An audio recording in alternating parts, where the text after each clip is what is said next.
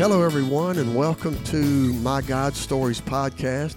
As always, never want to miss an opportunity to say thank you for being with me today. And as always, my prayer is that these stories are touching your life, showing you that God wants to be involved in every single aspect of your life. He's just standing by waiting for us to invite Him into our lives that we may discover more about His wonderful ways and character.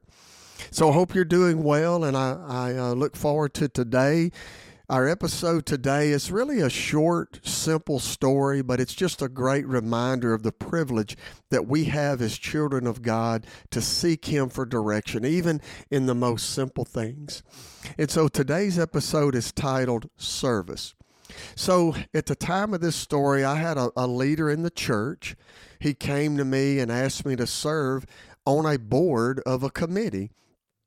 And, over the years, I've developed a position that if I don't believe the Lord is telling me to serve in a specific area or a role, then I'm just not interested. Now, I say that humbly, because I ask the Lord. When someone asks me to serve or asks me to do something, whether it be in the church or some philanthropic role, I always ask the Lord because, look, I want my motivation to be, God, I want to join you where you are at work.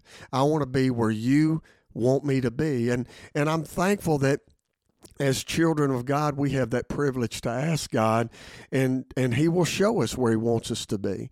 I think I got to the point of asking the Lord because for many reasons. Number one, knowing that I know that God knows what's best for my life, and He knows where He wants me to be, and He takes the initiative to put me where He wants me to be.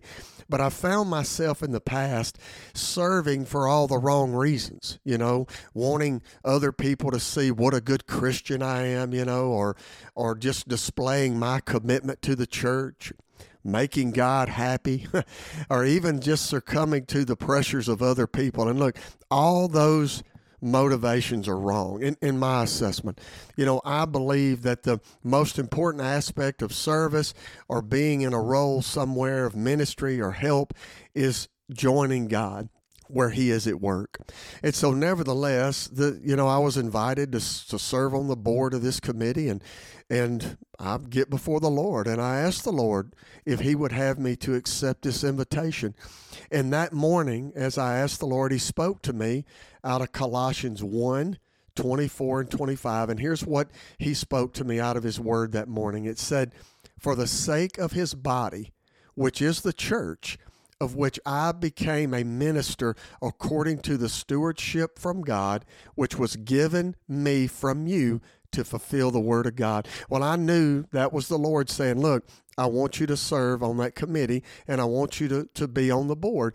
And so I was confident that's what the Lord wanted me to do. And I accepted the invitation, and I began to serve. And so, this is such a simple story, but it's just a reminder of one of the greatest privileges that we have of being an abiding child of God is that we can ask the Lord for direction in any area.